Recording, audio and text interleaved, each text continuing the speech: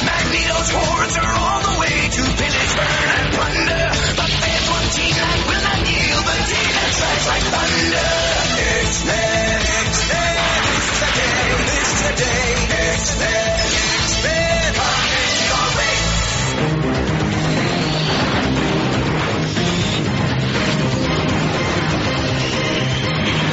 This is episode 311 for June 2014. And in case you're wondering, that was the intro music for the 1980s X-Men show, and also the intro of the 90s X-Men show. And you're probably thinking, what? This is a Spider-Man show. Well, we're going to talk about the X-Men in this Friday Night Fights. And if you enjoy the podcast, I'd appreciate your support. If you log onto the front page of the Spider-Man Crawl Space, you'll see a little picture on the right-hand side. It says, support this site via PayPal. And you can help make sure there's more episodes to come by helping us pay the bills and pay for the bandwidth, etc. Let's get on with the fight.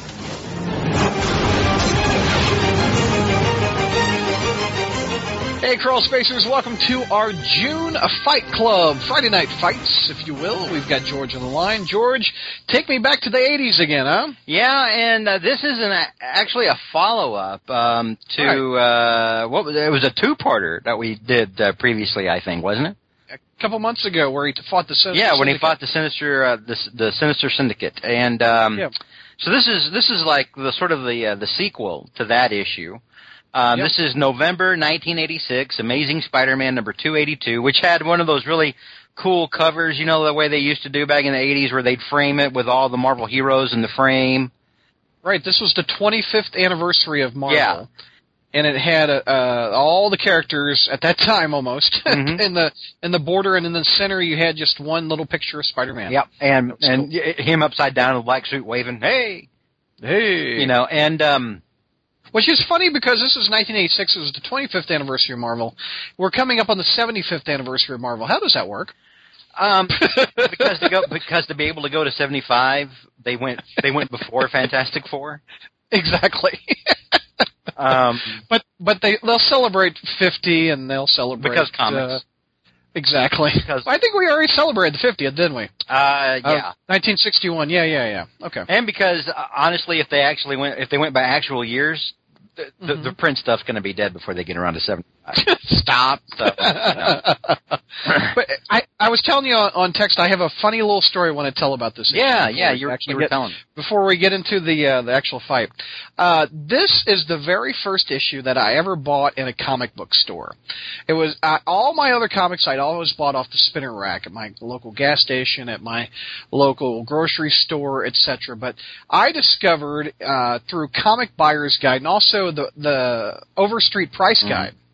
In the back, they used to have locations of comic shops, and that blew my mind. And I was like, Grandpa, Mom, can you take me to this comic shop at this address? And they were like, oh, okay. So this is the very first comic shop book I ever purchased. And I a couple of things I noticed. First of all, I'm like, do all comic shops have that little border around the covers for the 25th anniversary? Mm-hmm. And another thing, I'm like, why does Spider-Man's head appear where the UPC bar usually is? That's a direct market thing, I think. It's a direct market thing, exactly. That's the first time I ever noticed that. And I went nuts in that shop. I must have spent like $50. You're like Homer Simpson, and when he's like in his dream, he goes to Chocolate Land or whatever.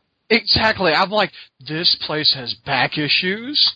This place has posters. Mm-hmm. What are these things called bags and boards? And what is a long box? What? Yeah. It just blew my mind my first trip into a comic book store. And that issue is the very first direct market comic book I ever bought. Oh. And it's all downhill from there. 1986 to now. You're like $150,000 later. Exactly, dude. Oh, man. But that was, as the drug addict says, the first taste is free, you know? Well, I don't know.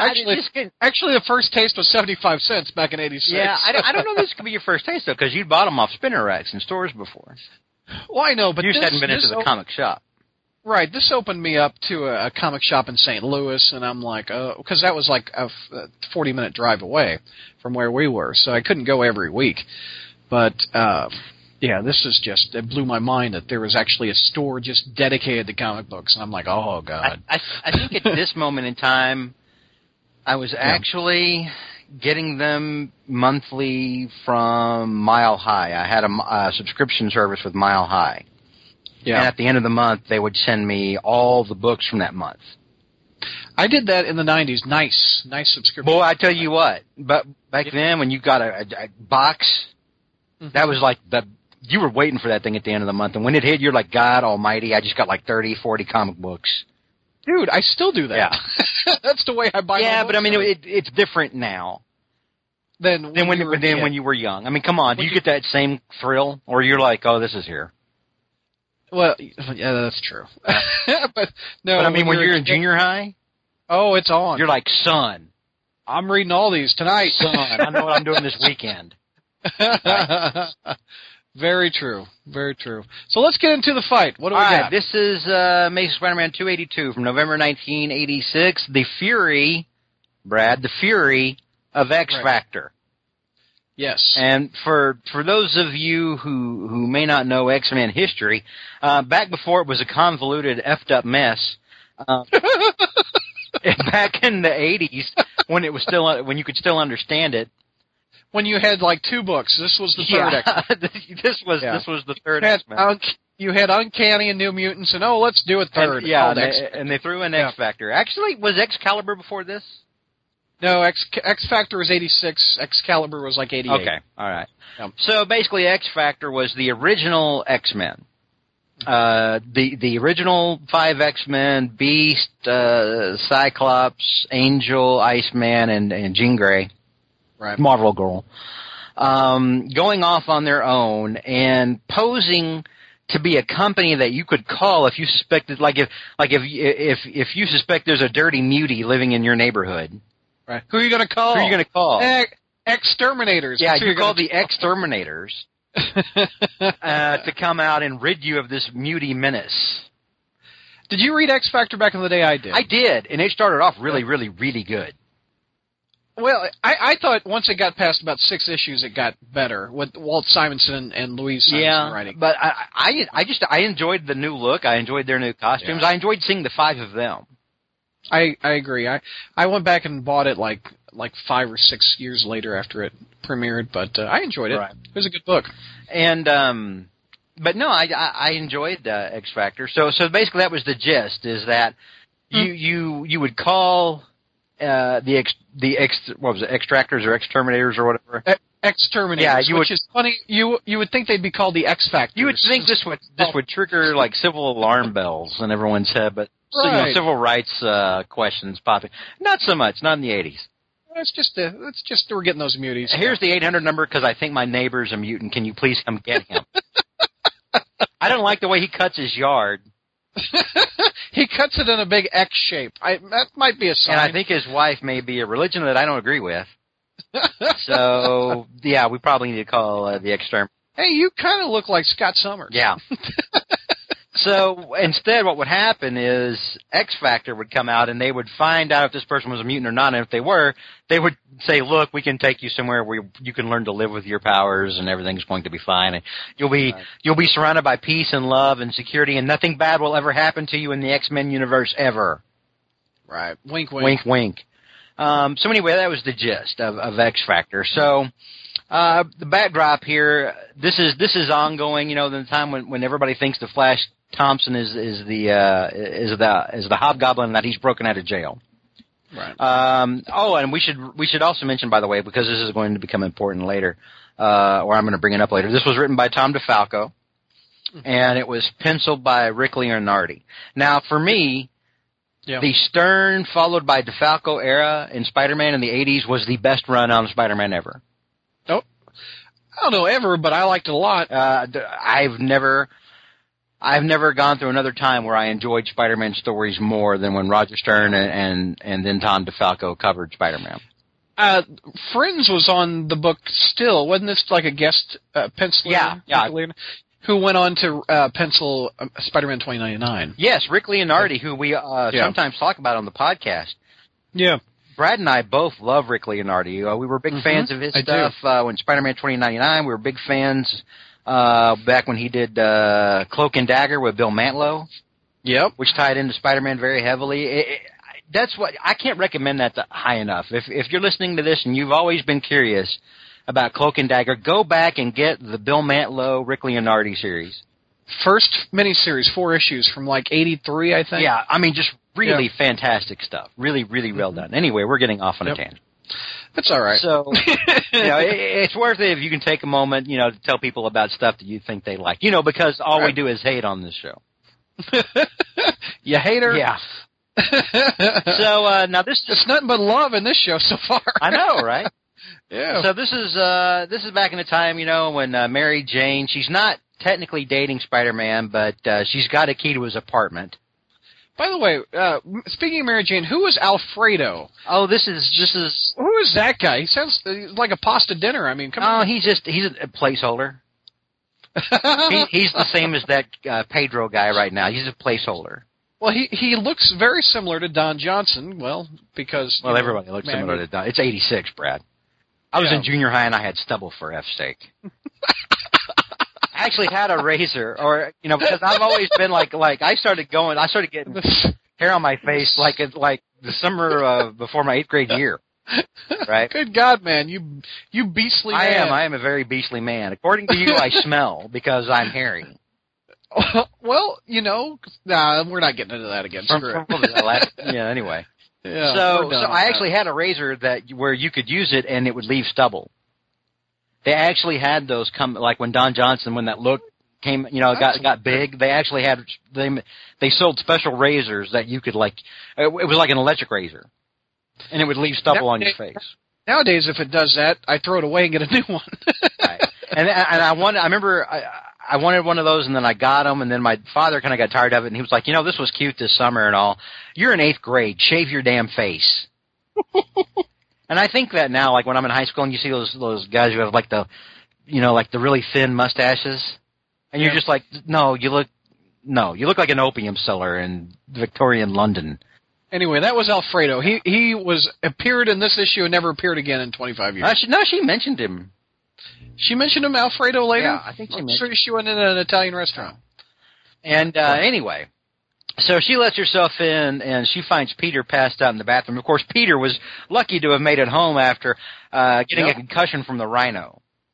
That was a brutal fight. That was a brutal Sinister fight. Yeah. Sinister Syndicate. Sinister Syndicate. It was a brutal fight. And I forgot who he was saving. I guess he was trying to save Silver Sable. Right. And from Boomerang or the Beetle, I don't remember. And they were all there. And he knew that to do it, he was going to take a hit. Yep. And sure enough, Rhino hit him full on right from behind. Mm-hmm. Gave him a concussion, and he still won because he's Spider-Man. Right. But, I mean, anyone who's had a really bad concussion, Brad, I don't know if you ever have. No, never had. Not I never have, but I had a friend who did, and I witnessed what happens.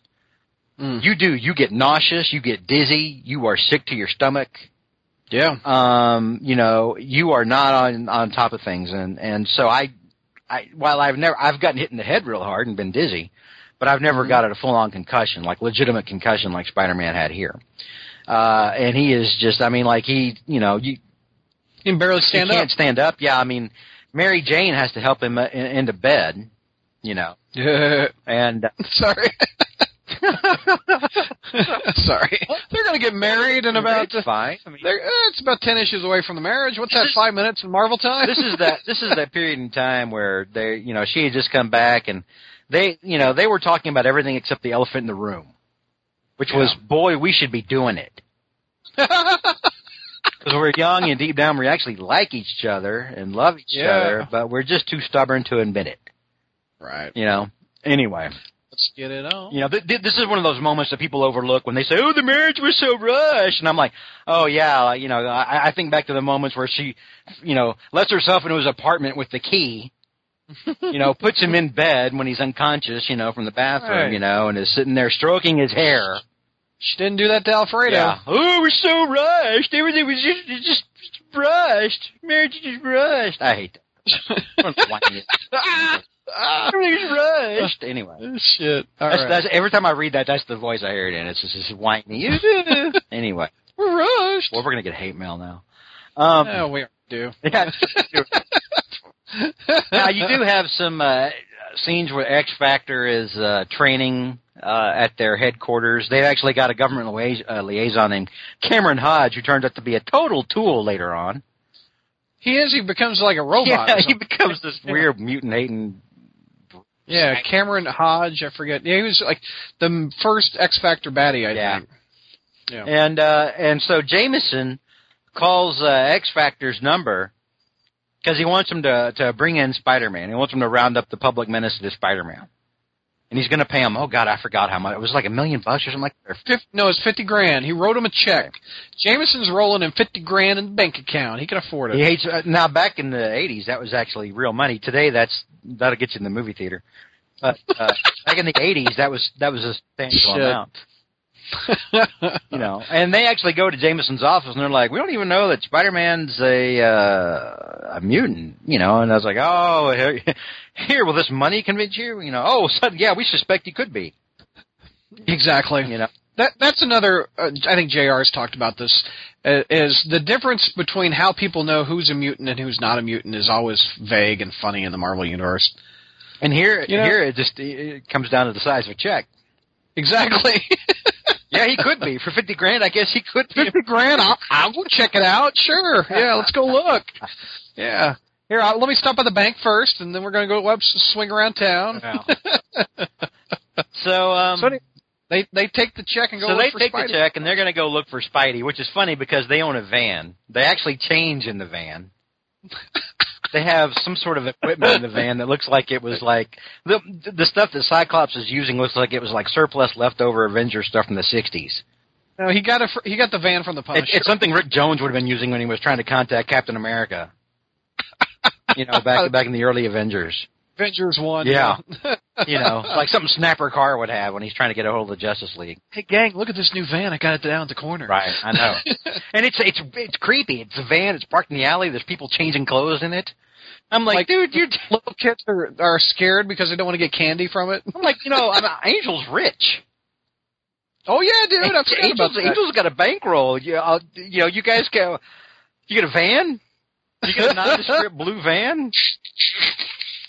It's not even up to the date for like the 80s. It looks like it's like 75. You could even hear we have a suspicious van parked. Right? It had free candy written on the side. It's the creepy van. Oh, that's a child molester van, yeah. Anyway, so while Mary Jane's not looking, right. She's, talking to Peter and she's like, why don't you go get your happy ass back in bed? Because he wakes up for a little bit, and he's like, talk to me about Flash, and Mary Jane's like, don't worry about Flash. Here, let me... You can't... Huh? You can't stand up. You don't need to worry about that. Yeah, you can't walk. Why don't you just go back to bed? And sure enough, as soon as she does, he jumps out the window, and she's like, oh, no, he went out the skylight. And she's got that look on her face like, oh, when I get my hands on him, there's that one panel where she's looking up at the skylight. I missed a skylight in this apartment. I know. That was always so good. Yeah, and there was Candy, Randy, and Bambi sunbathing on the top. Yeah, and they'd always be topless, but laying down on their, Yep. On their, on their towels and whatnot. Why would you ever move? Well, he got married, that's why. Yeah, that and the skylight was just it's just anything that works well doesn't last long. That's part of the thing. If it works good and it's convenient for Peter, it has to go. Yeah, you can't have it. Right. So anyway, he goes off and they're drawing the stars around his head, like he's fuzzy-headed, like he's seeing stars, because he has a concussion. Yeah. He's swinging around town, and he's like, I made that jump just barely. And you're like, well, why don't you just turn around and go get your happy ass back in bed? You have a hot redhead who's waiting on you hand and foot. You could probably ask her to, pop that top button, a little bit and bring the soup maybe or something, You and your damn responsibility, Peter. I know. So meanwhile, X Factor is canvassing the town from their van base, their mobile base inside the nondescript blue van. Wow.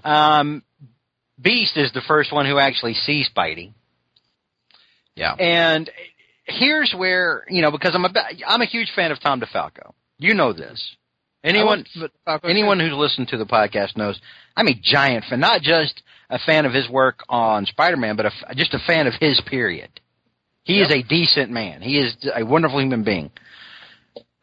That being said, even answers my obscure emails. Yes, at 4 in the morning about Steve. about Steve Ditko. That being said, the writing here, while Spider-Man's fighting the X-Men, doesn't really mesh with me. Okay. Because he has history with this team. He has a history with this team. The history includes kicking their ass several times. This is also post-Secret Wars, where he was with Cyclops for weeks. Yeah. You know? Cyclops, who was the only person on this team that was in the Secret Wars. And he has more of a familiarity with them than what we're getting here. Because, you know, at one point he's like, oh, yeah, what do they call you? The Beast? That's right. And I'm like, no, you've known him. You've been coming up against him or seeing him in one way or another since the 60s. Right. So I felt that too. I was like, nah, that doesn't really work. That actually was a little distracting for me. I was like, no, he should be more familiar with them. I know he's got a concussion and he can barely stand, which is funny because he's still kicking the shit out of them. Right? Especially Angel, because he flies. Yeah. I mean, what are you going to do? You're done, Angel. Yeah. Although he's the only one that actually gets a legitimate hit in. Yeah. He sucker punched him from behind, didn't he? Yeah. Yeah. We'll get to that. But you know, Spider-Man's got a concussion. Beast can't keep up. I'm sorry. You know, you X-Men fans, you love Beast. I've always liked Beast. He's not strength-wise. Back at this moment in time, back in the 80s, he was. I think the official handbook listed him as like 1 ton. He was he'd lost his blue fur. Yeah, and he was in a similar appearance as he was in the original X-Men. So not as strong, I don't think. Still very agile. Right. Not as agile as, say, Spider-Man. Probably not as agile as Nightcrawler. And again, Spider-Man's working, at 60%, if that, because of the concussion? Yeah. I mean, this is a diminished Spidey, because he's fighting a concussion, but he's still got the spider sense. He's, still got the proportionate speed, strength, and agility of a spider. Oh, and he's still just 100% total badass. And kicking X-Men's ass again. You just can't get a hold on him, Angel tries to jump in, which is cute. I mean, you're like, I'll fly at him. Really, get a gun. You go to Forge and say, you know what, the whole flying thing just isn't working for me. Maybe if I could shoot people from above. Hey, Forge, quit making that with Mohawk Storm, okay? Yeah. I need a gun. If you could pause a minute, hit pause on that game. Give me something, to go pew pew. That'd be great. The best thing that ever happened to this cat is when Apocalypse got a hold of him and turned him into a freak. Yeah, he became a badass when he became a horseman of the Apocalypse. Yeah, he could actually do stuff. Exactly. He's like, oh, here's my mutant power. I fly. Oh, and my wings shit out giant razor-sharp metal plates. Yeah, that's better. That's a little bit better. It's a little bit better than I can fly. Yeah. And I have Angel. I believe I can fly. I know, right? So Spider-Man makes pretty quick work out of Beast and Angel, as does everyone else probably. Iceman throws some snowballs at him, which is cute. Yeah.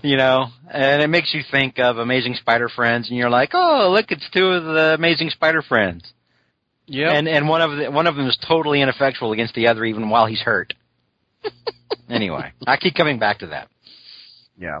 But they finally piss him off and corner him to the point where he turns on him. He's like, you know what? He does. I'm done with you clowns. I've beaten Firelord. Bring it. I'm about to kick the living shit out of everybody on this roof. So, you guys just, got free tickets backstage for a first-class ass whooping. He's in such pain, he was like, screw it, I'm not going to mess around much. Let's do this and get it done with. Yeah, he's not. He's like, he's just, even when Jean Grey stops him and is trying to hold him with her telekinesis. She makes a telekinetic cocoon around him. She's like, hurry, get him now. I can't hold out. And he actually beats back her telekinesis. This is Marvel Girl. Now, granted, you could probably say, well, She didn't have the Phoenix Force, and she doesn't. I mean, because damn, I mean that's the Phoenix Force. But you know, she had been in the cocoon. She hadn't been out very long. And this is true. This is after she had died and gotten better. Yeah, you know, in the mid-'80s when she had come back, which is actually a big deal back in the day when it happened. Yeah, it was in FF and Avengers. Yeah, and it wasn't really ballyhooed. It just kind of slipped in there. It was like, this is happening. Oh, Jean's back. And so maybe you could say, well, you know, she's not up to her full potential, or especially not what she would become later on. And that, you know, I'll grant you that. But still, Spidey has a concussion, and he's still beating back her telekinesis. He breaks free of her telekinesis. She's literally binding him with her mind, and he's like, "No, I'm Spider-Man, bitch." You know? Recognize. Exactly.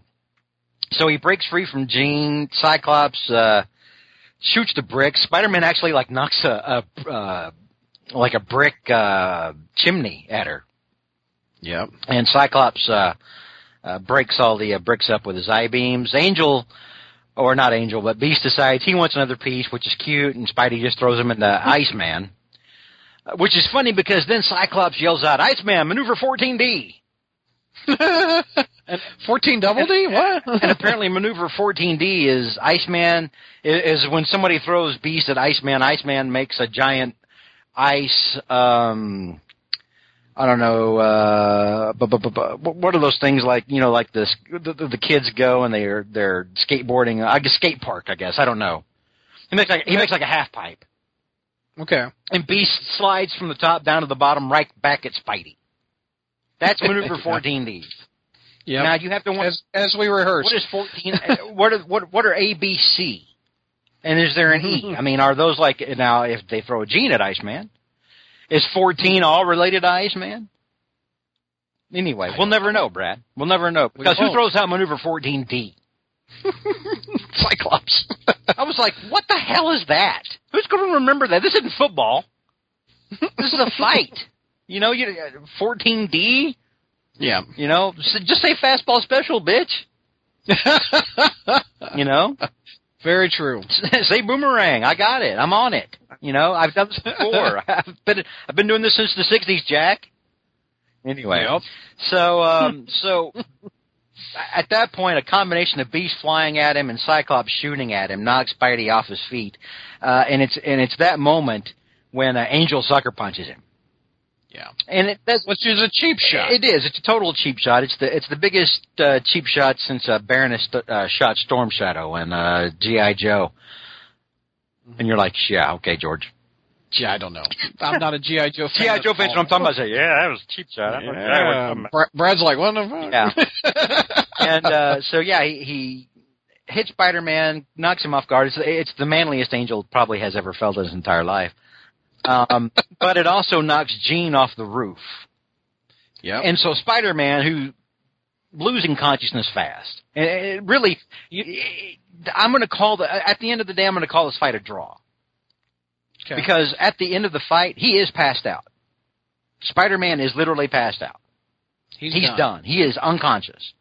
But it wasn't from really anything the X-Men did. He just exerted himself. He defeated himself. His injury defeated him. His concussion caught up with him. But he's not going to let a woman fly off a bridge or whatever. That's because that Jean Grey falling the way he caught her looked very Gwen Stacy. Yes. If you're a girl and falling from a height to your doom, he's going to stop. Yeah, there's something in him that snaps. Exactly. And so, of course, he uses his last bit of consciousness to save Jean Grey, and then Jean's like, "Of course, I could have saved myself with telekinesis," as she uses it to fly back up. You know, but Spider-Man's unconscious and he's passed out. You know, I guess you could say that the real winner of this fight was Rhino. True. You know, in a way, I guess you could say Rhino won this fight. What happened to Rhino at the end of that book? I forget. Is he in jail? Or could he enjoy the fight or the win? What? I forgot what I forget myself how that ended up. Anyway, yeah, Rhino wins this one. Yeah, I think Rhino won this one. Yeah. He doesn't even know it. But exactly. Anyway, so X-Factor catches him. They go back to Jameson and say, "Yeah, sorry, we can't accept this. Here's your check back. He's not a mutant. Spider-Man's not a mutant. Sorry, we can't do this." And Jameson's like, "I don't give two shits if he's a mutant or not. bring this man to justice, you know. And they're like, yeah, here's your check. Good day. And then back in the shaggin' wagon, back in the used blue van in the alleyway, you got Iceman talking to Spidey saying, hey, you know, we've got friends who can help you. And I'm like, what makes you think I need help, dude? If you're Spider-Man, you're like, who the hell are you? I was fine. I'm swinging through city. You guys attacked me. I'm going off trying to find out, you know, what's going down with my friend. You damn muties. Yeah. Let's talk about the mutant menace, Jack. I just saw it, you know, right in my face. So he's like, look, you know, your kids are nice, but I'm a normal dude. He actually says he's a normal guy beneath a zoot suit. He doesn't need a special place to hide. And I remember reading that, and I was like, damn right, people hide from you, Jack. No? You need a place to hide. Son, I'm Spider-Man. I'm out here every day. I need a place to hide. Why don't you go back upstate? Get in your blue van, and he does. Iceman drives in the blue van waving. Can you imagine sitting in that van after Iceman's been there? Yeah, I don't want to do that. You know how cold and wet that seat's going to be? Yeah, I don't want to, no. Just the visual of Iceman driving a van, I found funny at the end of that issue. I don't know. No, and you know, if Iceman ever brings you a drink and there's ice in it. Oh, yeah, that's gross, too. Are you going to be like, did you get, you know, thanks for, I don't want to sound ungrateful. I don't want to be that guy. Yeah, bodily fluid. Because you came and got me a drink and everything, but is that ice from the freezer? That's from you? Or is that... Oh, yeah. You know, are these your cubes? Or is this, you know, Life with Iceman. Oh, yeah. Life. That could be a situation comedy. Life with Iceman. Life with Iceman. Yeah. He moves in with two girls, and Mr. Roper is the never mind. Come and knock on our ice door. Now, see, somebody's going to pick that up, and one day, you know, a future X-Men writer just listened to this show. Now that's going to happen, like in some sort of weird Mojo-verse thing. Who would the two girls be? Spiral. Because you got to figure, like, you know, she's probably good in the shower, you know, with all those hands. She can probably. Well, you got to have a Chrissy and a Janet. So who? We have to have brunette. Dazzler and Spiral.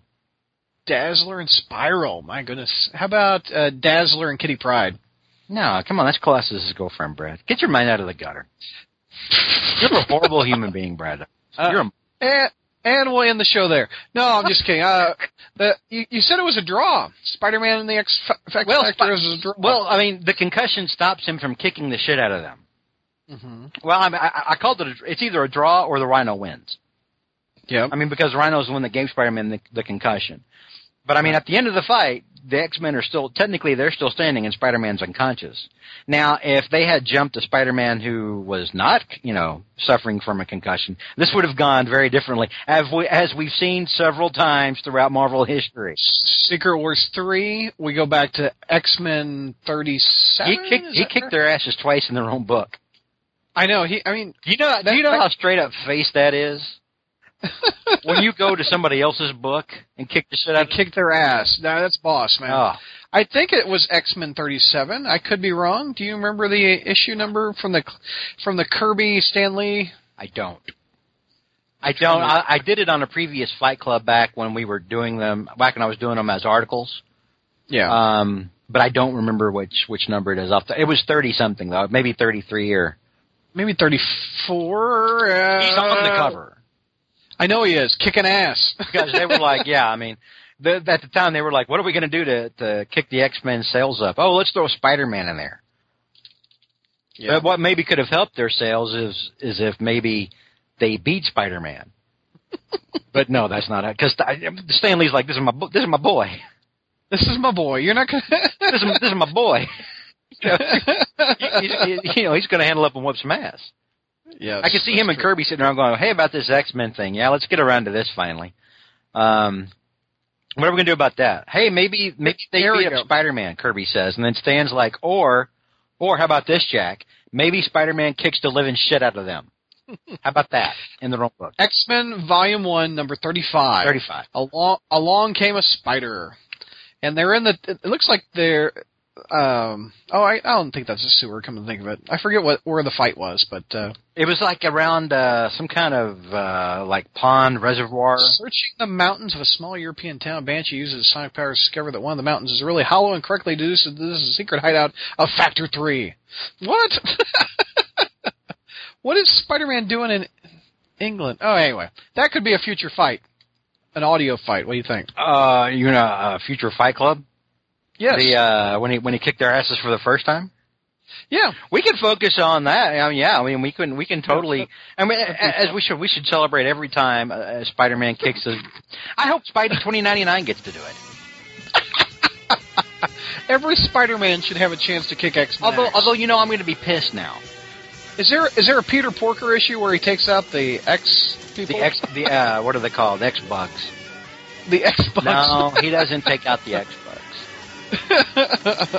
But I'll be pissed if something like that happened. Like, you see Miguel, kick the crap out of the X-Men or something like that while he's back, and Spider-Man doesn't get to anymore. Spider-Man doesn't get to do anything badass anymore. Well, recently Kane killed Wolverine in his book when he broke into the X-Mansion. He doesn't kill Wolverine. Come on, Brad. I accidentally killed Wolverine the other day. Any final thoughts before we wrap this one up, sir? This was, again, one of the best eras of Spider-Man ever.